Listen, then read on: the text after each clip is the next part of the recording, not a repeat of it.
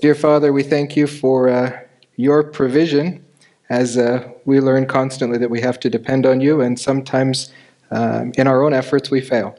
So we thank you that you do not fail and that we must simply depend on you in faith.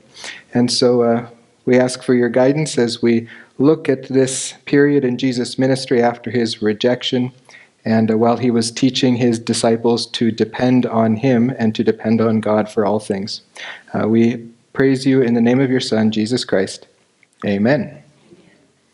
All right, so in this point in Jesus' ministry, he is very focused on this metaphor of bread. He uses it again and again and again, and we get to see quite a few of these tonight. He is in the process of training his 12 disciples. He is not performing miracles for the purpose of Israel to come to faith, but for the purpose of the individual to come to faith, or for those individuals who have faith. So we've got three divisions here. He's going to give us another one of his great discourses that John records for us called the Bread of Life discourse, in which he will give one of his great I am statements. In fact, it's the first of his great I am statements in the book of John. I am the bread of life. And then we're going to see some more of that wonderful teaching of the Pharisees that Jesus just obliterates. And then we will see some of the provisions that God has for the Gentiles. Now, as we go through these, we will notice two great distinctions. The distinction between the physical and the distinction between the spiritual. Jesus continues to try to teach his disciples and to teach all of Israel some spiritual concepts. And he will use physical correlations or physical metaphors, and they tend to get lost in those metaphors. They are too focused on the physical, too focused on the temporal, and they miss the spiritual import of what he is teaching. So we start with the account of the feeding of the 5,000. Now there are two different feedings. One is the feeding of the 5,000, one is the feeding of the 4,000. Some try to conflate these, but as we'll see in Matthew, it's impossible to conflate these because he refers to both of them in one statement. But the feeding of the 5,000 takes place in a Jewish context. It takes place in Bethsaida. And it happens right after the disciples come back from their missionary journey. If you remember from last week that Jesus sent all these disciples out and told them, go and share the word to the house of Israel, not to the Gentiles. And so they are in progress. They come back and they tell Jesus all that they did and all that they taught. And then Jesus tells them to come away to a secluded place and take a rest. That secluded place is part of the desert lands of Bethsaida. This is where one of the disciples, actually two of the disciples, were sent to minister, Philip being one of them. When they got ashore, though, it wasn't as private as they had anticipated. The large crowd had seen them leave, and as they crossed the 5 miles to Bethsaida, this crowd had traveled 10 miles by land. They were in a hurry to get wherever Jesus was going. And when they got there, Jesus noticed that they were like sheep without a shepherd. They were wandering about, lost. They didn't know quite who to follow, whether to follow Jesus or whether to follow the Pharisees. And so he began to teach them many things. Now, Jesus' public teaching was all in parables at this point. He spent quite a long time teaching them parables here, and they must have been quite worn out. And the disciples noticed that as it starts to get late, towards the time that one would eat, they have no food for them, and they say, Jesus, let them go, stop teaching, send them out so that they can go find themselves food. Jesus tells the disciples, you give them food. Philip, who had been ministering in this region, knows just how deserted it is, knows that there is not much food for them, and he says, how are we going to feed them? It would take more than 200 denarii to feed all these people. Now, 200 denarii, one denarii is about a day's wage, about $200. So he's saying it would take more than $40,000 to feed all of these people. We'd need more than 6,000 loaves of bread. Now, he did pretty quick math, something I'm not capable of. I did that before coming up here. But he pretty much hit the nail on the head. It would take more than 6,000 loaves of bread to feed these 5,000 plus people, 5,000 men, plus women and children. That is a pretty substantial amount, but Philip is only thinking in the physical. Now, Jesus is going to teach them 3 different lessons here. He's going to teach them that sometimes, as part of their ministry, they will need to cater to the physical needs of the people they're ministering to, just as Jesus is doing, but he's going to teach them at the same time that they are incapable of doing that by their own efforts. They are not capable of doing this alone without God. And so their 3rd lesson is that they must depend on God to meet their own physical needs and to meet the physical needs of others. And so Jesus asks how many loaves of bread are out there, and they find 5 loaves of bread and 2 fish. And Jesus takes these 5 loaves of bread and these 2 fish, and he blesses it using a standard Jewish blessing, recognizing that the bread came from God.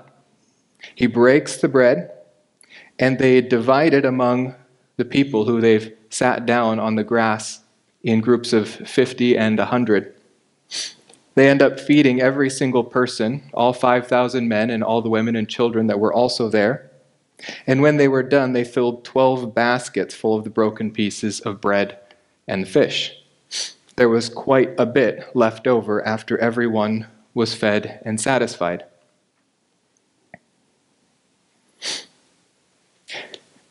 And now, after this, Jesus sends the disciples back across the Sea of Galilee, and he stays there, and he's going to go to a secluded place up on the mountain and pray. But the people who had just seen him perform this sign stopped him, and they wanted to make him king there in Bethsaida. And now he says no, he will not become the king in Bethsaida, and there's 3 reasons he says no. First of all, Israel has already rejected him as the king, as the Messiah. This was an unpardonable sin, and it can't be undone. The offer of the kingdom is not presently being offered. Secondly, they wanted to make him king in Galilee. And this would not fulfill the prophecies of the Messiah. The Messiah has to be made king in Jerusalem, and he will be king over all 12 tribes of Israel, not just a portion of them. And lastly, their request was not for the Messiah and his kingdom that he came to offer, but they wanted to make him a human king, one that satisfied their physical wants and needs. They did not want what he came to offer spiritually, they wanted what he came to offer physically. And so he refuses them before going up to the mountain to pray. Now, while he is up on the mountain praying, his disciples are alone on the boat, having a very rough go of it, trying to get across the Sea of Galilee. Because once again, a storm picks up, and it keeps them wrestling against the storm in the middle of the lake. Mark notes that it was evening when the boat was in the middle of the sea. Sea is about 7 miles across, roughly the distance between Tacoma and Gig Harbor. They are stuck at the halfway point. Already by evening, they are straining at the oars for wind. The wind is against them. And it's not until the 4th watch of the night when Jesus walks to them. This is a storm that lasts at least 9 hours that they're struggling against it. Evening was 6 p.m., and the 4th watch of the morning was about 3 a.m., between 3 and 6 a.m. The Hebrews have a little saying about these 4 watches. The first watch is when the donkey brays. The second watch is when the dog howls. The third watch is when the baby suckles. And the fourth watch is when the wife starts to have a conversation with the husband, about 3 a.m. When they saw Jesus walking towards them on the water, they thought he was a ghost.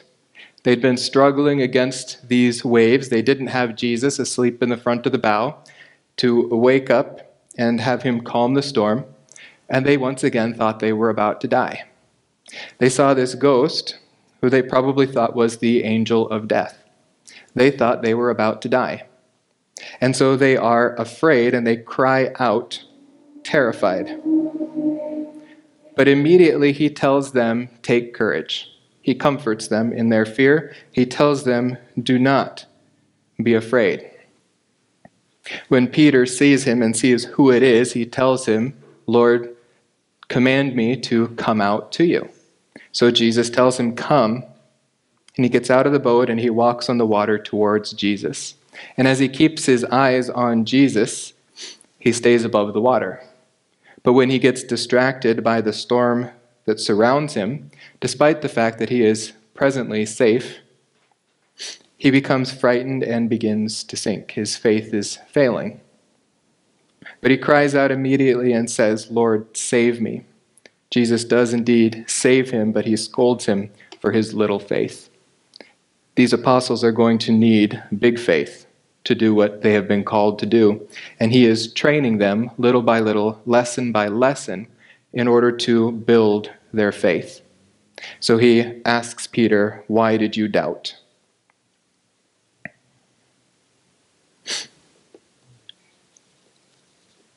Now Peter continued to trust him, and his trust failed him, probably because the wind didn't stop when he got out of the boat.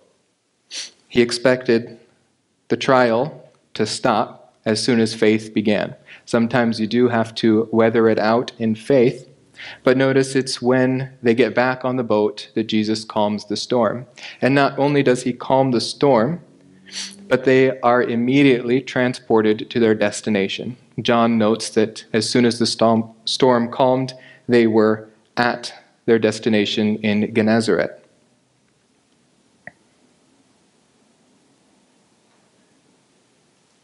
Mark notes that their fear had come from the fact that they had not gained any insight from the incident of the loaves.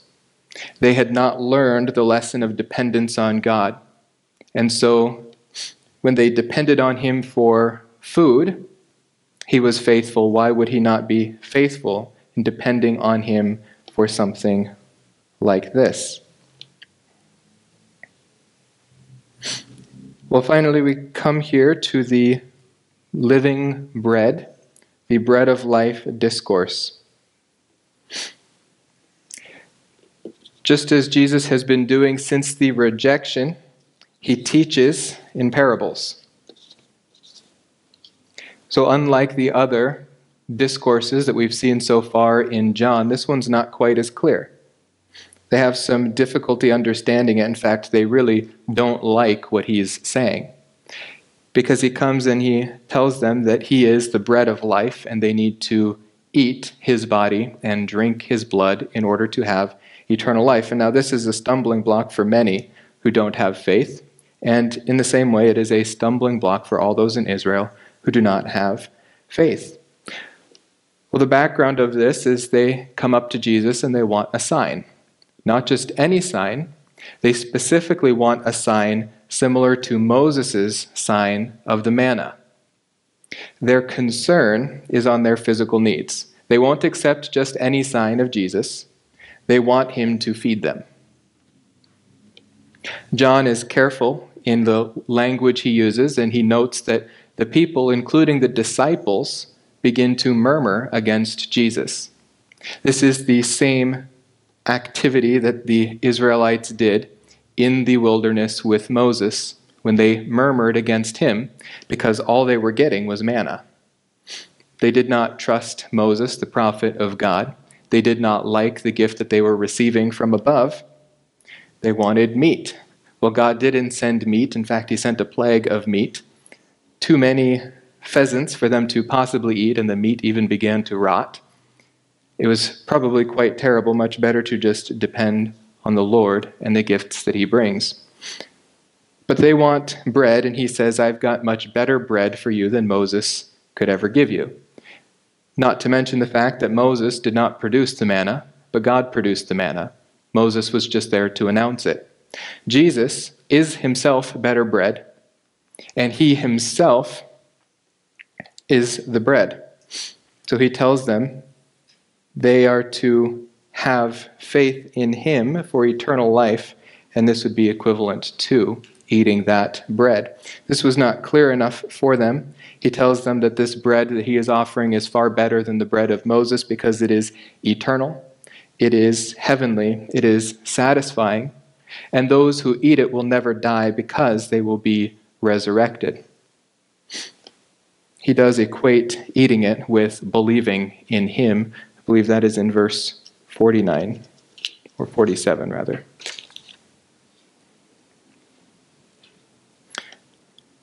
All right. So after this discourse, there is some confusion once again between the physical and the spiritual. They just can't get over the fact that Jesus is using parables, and they are interpreting his words far too literally. They are refusing to see the spiritual importance behind it, and they are stumbling over his words. What does he mean, eat his body? What does he mean, drink his blood? How are we to do that? Well, Jesus, when he is privately with his disciples, explains this to them. The disciples still do not like this. In fact, in John 6, verse 66, it notes that many of his disciples did not believe and they left. This is a time of sifting. Those disciples who were following him and learning from him, but did not have faith in him, were not going to stick around any longer, because he was telling them, I'm not here just to satisfy your physical needs. No, I'm not just going to do miracles at the drop of a hat because you want bread. He is coming to offer them something spiritual, salvation. However, none of the 12 apostles leave from him, even though one of them is an unbeliever. Jesus himself chose these 12. The 11 here confirm their faith, but Judas here begins his path of apostasy. John notes specifically that Jesus knew exactly who would betray him, and that it was Judas that would betray him. All right, and now we come to another controversy between Jesus and the Pharisees. These are sometimes a bit humorous, but kind of dismally humorous. Here it says, the Pharisees and some of the scribes gathered around him when they had come from Jerusalem. They traveled 3 days just to respond to this incident. Someone had told them that Jesus and his disciples were eating without washing their hands. Now that might seem like an overreaction, but it was specifically a reaction against his refusal to follow the tradition of the elders. Jesus followed here in verse 3, Mark explains to his Gentile audience exactly what the issue was. He says the Pharisees and all the Jews do not eat unless they carefully wash their hands, thus observing the Mosaic law? Nope. The traditions of the elders. When they came from the marketplace, they do not eat unless they cleanse themselves. And there are many other things which they have received in order to observe, such as the washing of cups and pitchers and copper pots. Mark is explaining to his audience that Israel was under this burden of the tradition of the elders to wash in a ritual cleansing, not just for hygiene or cleanliness, but it was a ritual. In fact, they said that not washing your hands would bring you into poverty. They had a list of 3 things that would bring you into poverty. The other one that was equated with this was urinating naked on your bed.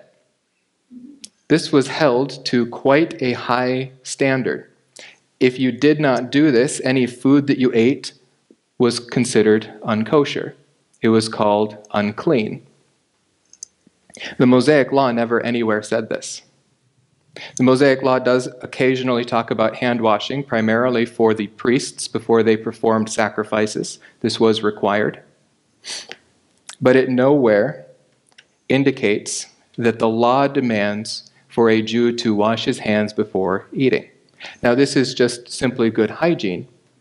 And perhaps Jesus did this at times for good hygiene, but he is purposefully going against the tradition of the elders because he is making a distinction between God's law and the corruption that the Pharisees had introduced into God's law. I think that is the only issue Jesus has with washing his hands before he eats. But the Pharisees specifically come up to him and ask, "Why do your disciples not walk according to the traditions of the elders? Why are your disciples breaking the oral law? They eat their bread with impure hands." Well, Jesus quotes to them a prophecy by Isaiah. It says, "The people honor me with their lips, but their heart is far from me. In vain do they worship me, teaching as doctrines the precepts of man." Jesus is saying, you guys made this up, pure and simple. And now you are imposing it on the rest of Israel as if this is worship to God. In fact, the oral law was even raised above the Torah.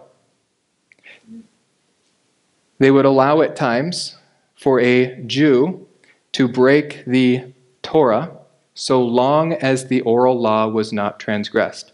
To go against the teaching of the scribes was worse than to go against the teachings of the Torah. Worse than that, the oral law at times gave the Pharisees permission to break the Torah. They would use it to go around the law of Moses, breaking the law of Moses and claiming that this was permitted under the oral law. Here Jesus targets that specifically. He says they neglect the commandment of God and they hold to the traditions of men. He was saying to them, you are experts in setting aside the commandments of God in order to keep your traditions. For Moses said, honor your father and your mother. Now he's giving an example of how they do this. He said, honor your father and mother, and he who speaks evil of father and or mother is to be put to death. But the Pharisees had a practice, rather than supporting their parents financially when they came to a time of need, they would dedicate all their possessions to the service of the Lord, in which service they were also occupied, and so they could continue to use all of their earthly possessions, which had been dedicated to the Lord, without having to care financially for their parents.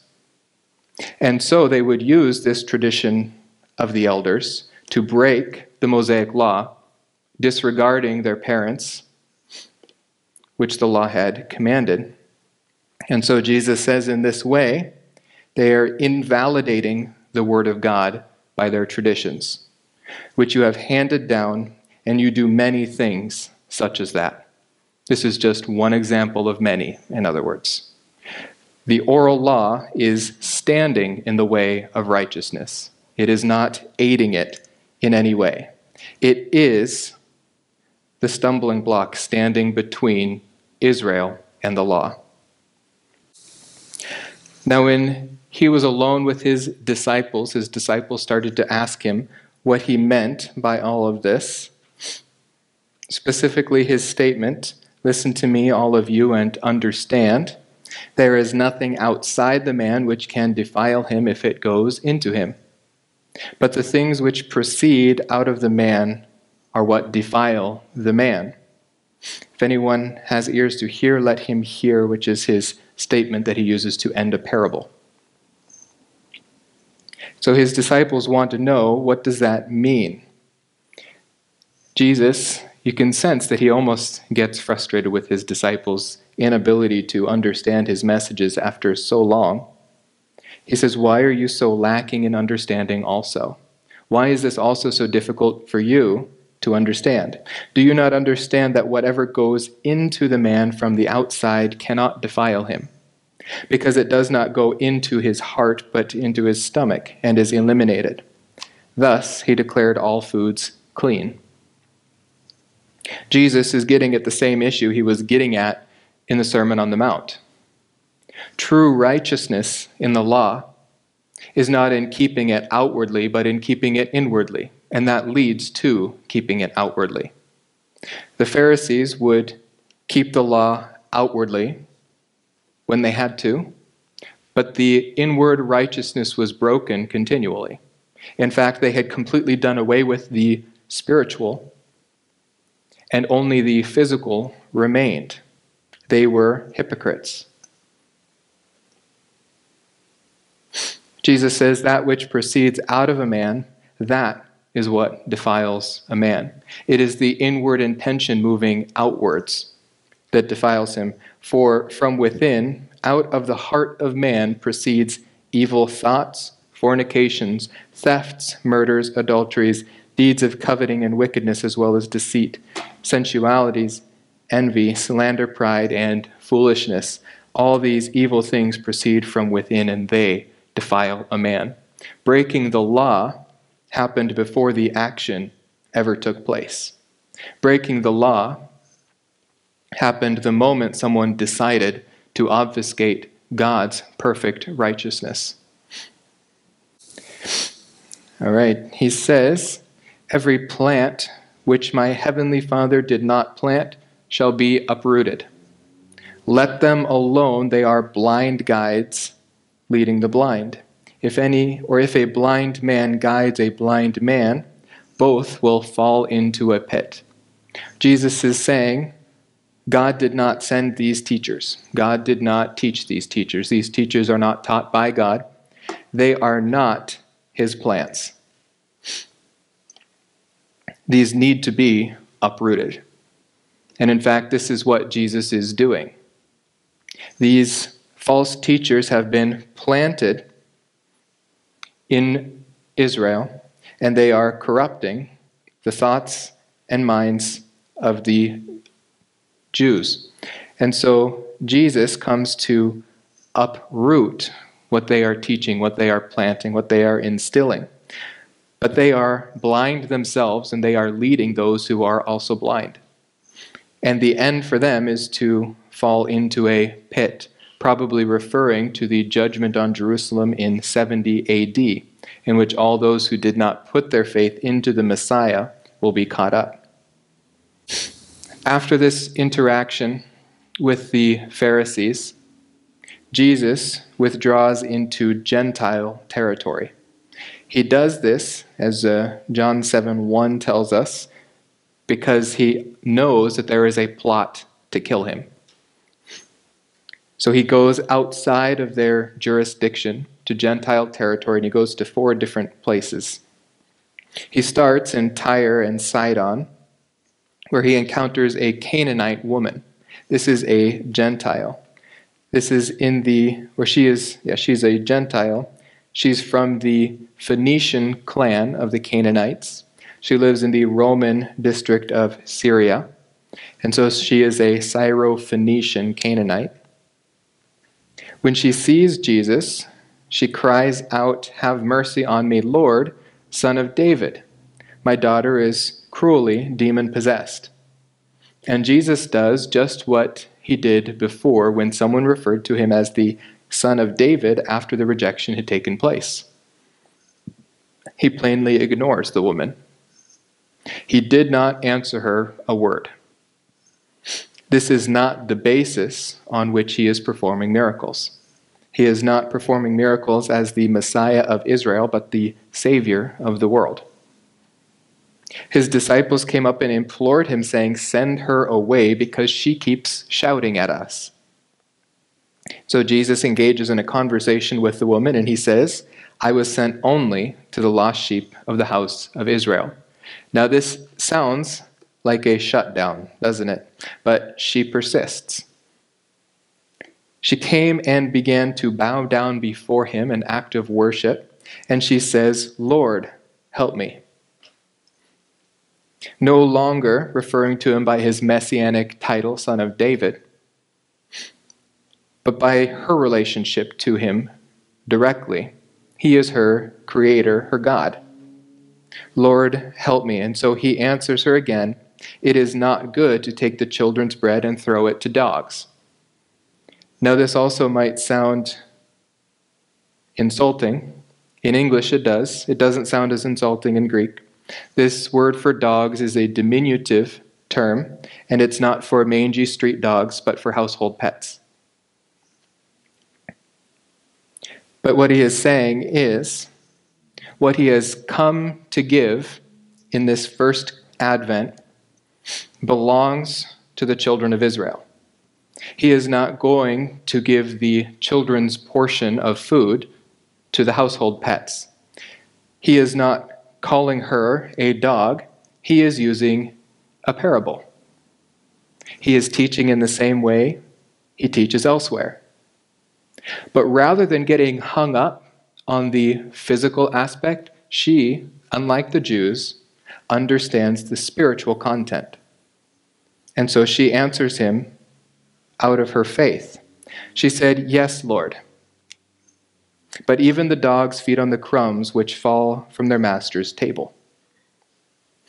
She must have some Old Testament understanding, specifically Genesis 12:3, which says that the blessings given to Abraham would spill over to the Gentiles. She understands that she is not the recipient of the promises to Israel, but that she will benefit from their Messiah. And so she says, don't give me a full portion. That's not what I'm asking for. I'm just asking for the spillover. So she pleads with him on the basis of her personal need, out of her faith. And this was the proper equation for God to perform a miracle through Jesus after the rejection. And so Jesus said to her, "O woman, your faith is great. It shall be done for you as you wish." And her daughter was healed at once. Now, when he goes out from Tyre, he goes through Sidon, and he arrives in Decapolis. This is a Greek city-state. 10 different townships have come together into one, kind of like our tri-state or tri-cities in eastern Washington. This is the Decapolis, the 10 cities. And it is on the Sea of Galilee. In fact, this is the region that Jesus and his disciples had gone to immediately after the rejection, where he showed his disciples the demoniac who was possessed by Legion. And when he cast Legion out, he told this demoniac that he could not follow him as a disciple because he was not accepting Gentile disciples. But he did tell this Gentile man to go into Decapolis and tell them all that he had done. Now, in Decapolis, because he had cast these demons into their 2,000 pigs, and the pigs promptly committed suicide, they sent him away. They didn't want him there. They didn't care that he had cured this neighbor of theirs of his demon possession. They just wanted him out. But God sent this demoniac to go plant seeds, and the seeds fell on fertile soil. And when Jesus arrives again in Decapolis, his reception is warm. They brought to him one who was deaf and spoke with difficulty, and they implored him to lay his hands on him. Now, as we'll see, this man was probably a Jew living in the region of Decapolis, based on how Jesus heals him. Jesus took him aside from the crowd into private by himself and put his fingers into his ears, and after spitting, he touched his tongue with the saliva. And then, looking up to heaven with a deep sigh, he said to him, Epaphatha, I think that's Aramaic, and that is, be opened. That is Aramaic. He says, be opened. His tongue is loosed, his ears are opened, he can hear, and his speech impediment is gone. He begins to speak plainly. Jesus heals this man, and then he tells him, do not tell anyone. This is how he responds, or this is what he tells the Jews after he heals them, after the rejection. Do not tell anyone. But the more he ordered them not to tell anyone, the more widely they continued to proclaim it. And so they were utterly astonished, saying, "He has done all things well. He makes even the deaf to hear and the mute to speak."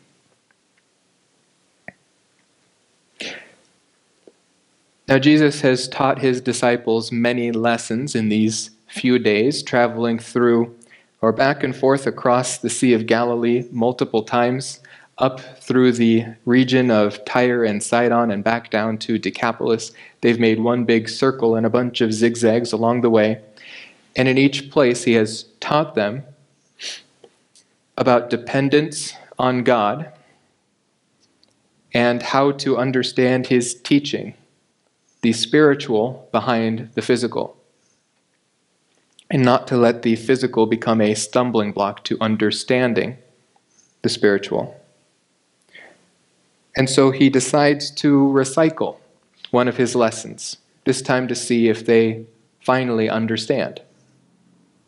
And so in Decapolis, it says, "In those days, when there was again a large crowd and they had nothing to eat, Jesus called his disciples and said to them, 'I feel compassion for the people because they have remained with me now 3 days and have nothing to eat. If I send them away hungry to their homes, they will faint on the way, and some of them have come from a great distance.'" You can almost hear Jesus' teacher voice. "What do you think we should do?" Their response is disheartening, but they are just at the beginning of their lessons. Jesus will have a whole year of training them. His disciples answered him, "Where will anyone be able to find enough bread here in this desolate place to satisfy these people?" They have not yet learned the lesson. And so he asks them, "How many loaves do you have?" Hint, hint. They said 7. And he directed the people to sit down on the ground, and taking the 7 loaves, he gave thanks and broke them and started giving them to his disciples to serve them. They served them to the people. I'm sure by now they recognize a pattern. They also had a few small fish. After he had blessed them, he ordered these to be served as well. And they ate and were satisfied, and they picked up 7 large basketfuls, what was left over from their broken pieces. Now, this is not the same event. This is a different event. The first one took place in a Gentile or in a Jewish region. They had 12 basketfuls remaining. This takes place in a Gentile region, and they have 7 baskets remaining. Some have postulated that the 12 baskets refer to the 12 tribes of Israel, and that the 7 would refer either to the 7 tribes of Canaan, which they displaced, or, slightly better, the 7 laws of the Noahic covenant. I think there might be some similarities here or something, but I think the main point here is that there are leftovers. When Jesus has fully filled and satisfied the Jews, there are leftovers. There are crumbs still for the Gentiles. And even when he has fully filled and satisfied the Gentiles, there are still leftovers. Jesus' offer, Jesus, the bread of life, will not be exhausted. There is enough for every single person. It says here that there were 4,000 there. Matthew notes that there were 4,000 plus women and children. Once again, he fed an enormous crowd. All right, after he sends these crowds away, Jesus gets into the boat and he goes to the region of Magadan, which is Magdol, which is where Mary Magdalene gets her name from. When he arrived on that side, the Pharisees and the Sadducees once again came up to him. Now, the Pharisees and Sadducees are not necessarily friends. Their theology is incredibly opposed. This isn't like the Baptists and the Presbyterians fighting. This is like the Baptists and the Wesleyans arguing. They could not be further apart in their doctrine. But they both team up to come against Jesus. We'll see that the Herodians also team up to come against Jesus. Everyone who would be enemies is finding a common enemy in Jesus, and they are all teaching lies about him to try to discredit him. But here they come testing Jesus, and they say to him, "Show a sign from heaven." And Jesus, of course, does not cater to their wishes. They did not come in faith. They did not come on the basis of a personal need. They came to test him, and perhaps if he showed them a sign, they would once again say, "Look, he does this by the power of demons." He already told them he will not give them another sign save for the sign of Jonah. So he says to them, "When it is evening, you say it will be fair weather, for the sky is red. And in the morning there will be a storm today, for the sky is red and threatening. Do you not know how to discern the appearance of the sky? Or do you not know how to discern the appearance of the sky, but cannot discern the signs of the times?" Now this signs of the times is not a reference to the rapture. It's not a reference to the second coming of Christ. It was a reference to the first coming of Christ. That is its context. That is what they missed, because it was explicitly detailed for them by the prophet Daniel. Down to the number of years, you could even calculate it down to the very day that Jesus was presented. They missed it. They care so much about the physical, the weather patterns, they could tell you those, but they had no concern for the spiritual when their Messiah was arriving. So he says, "An evil and adulterous generation seeks after a sign, and a sign will not be given it, except the sign of Jonah." Now this phrase, "an evil and adulterous generation," is used again and again, but only after the rejection of Jesus. This specific generation of Israel was under condemnation for the revelation given to them and their rejection of it, and they would go to destruction as a generation. This generation would endure the worst massacre in their history to that point. Over 1 million Jews were killed in 70 AD because of their rejection of the Messiah. And there is very good evidence that not one believer in the Messiah was present, because the believers had departed 4 years earlier, after an anonymous letter titled Hebrews convinced them to separate from Pharisaic Judaism. They got out of Jerusalem before it was divinely destroyed.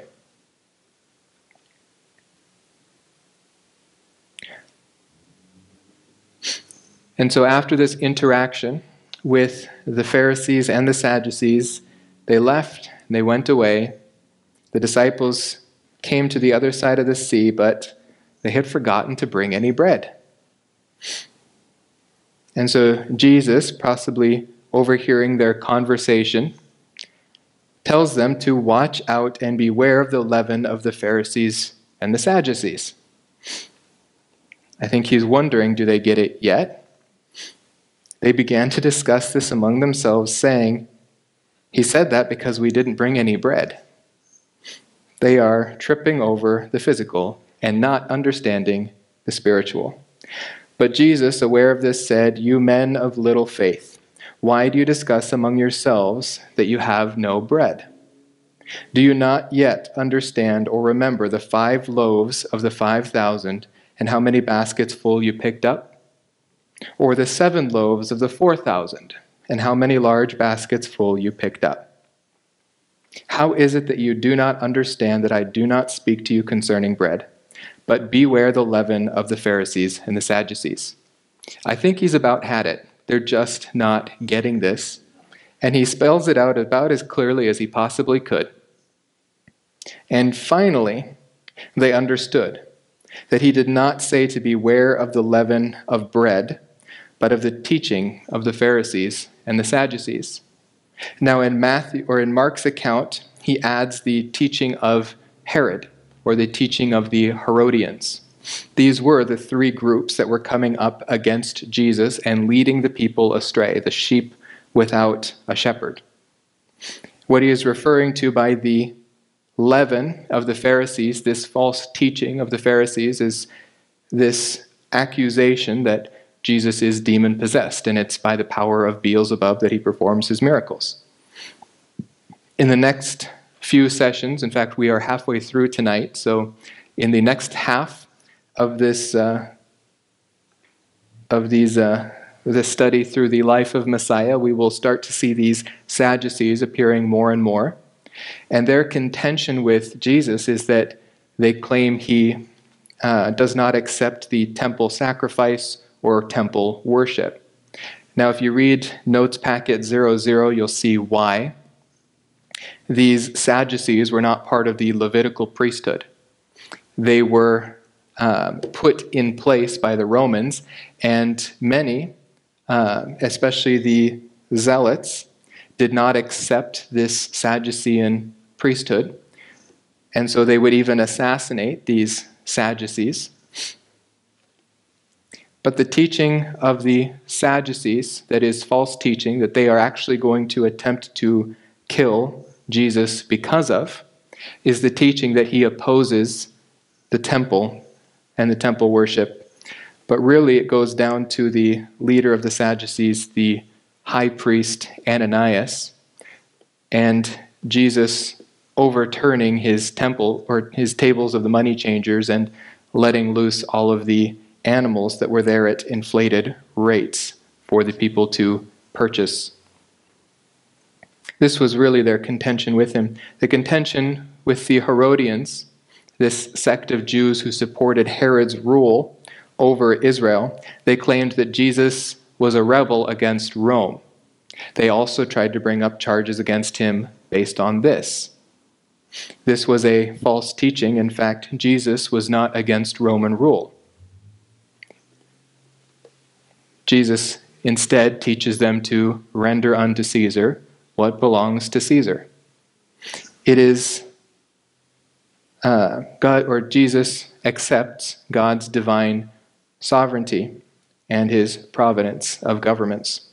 And so Jesus warns them, beware of this false teaching. They are about to plunge into the depths of Jesus' last few months, and the lies are going to come from the right and the left. So he is telling them, beware. Be careful who you listen to. All right. With that, we'll finish. Next week, we continue to see Jesus training his disciples. There's a bit of reading there, Mark 8, or chapter 8 and 9, Matthew 16 through 18, Luke chapter 9, and John chapters 7 and 8. And in the student manual, that's homeworks numbers 84 through 101. Let's pray. Dear Father, we thank you for your grace. We thank you for the gift of your Son, who is the bread of life. We thank you that all that is required for us is faith. There is no work that we can do. The work has already been done. We receive that work which only you could do. We receive it by faith. So we thank you for that wonderful gift of salvation through the Messiah of Israel, the Savior of the world. We praise you in the name of Jesus Christ. Amen.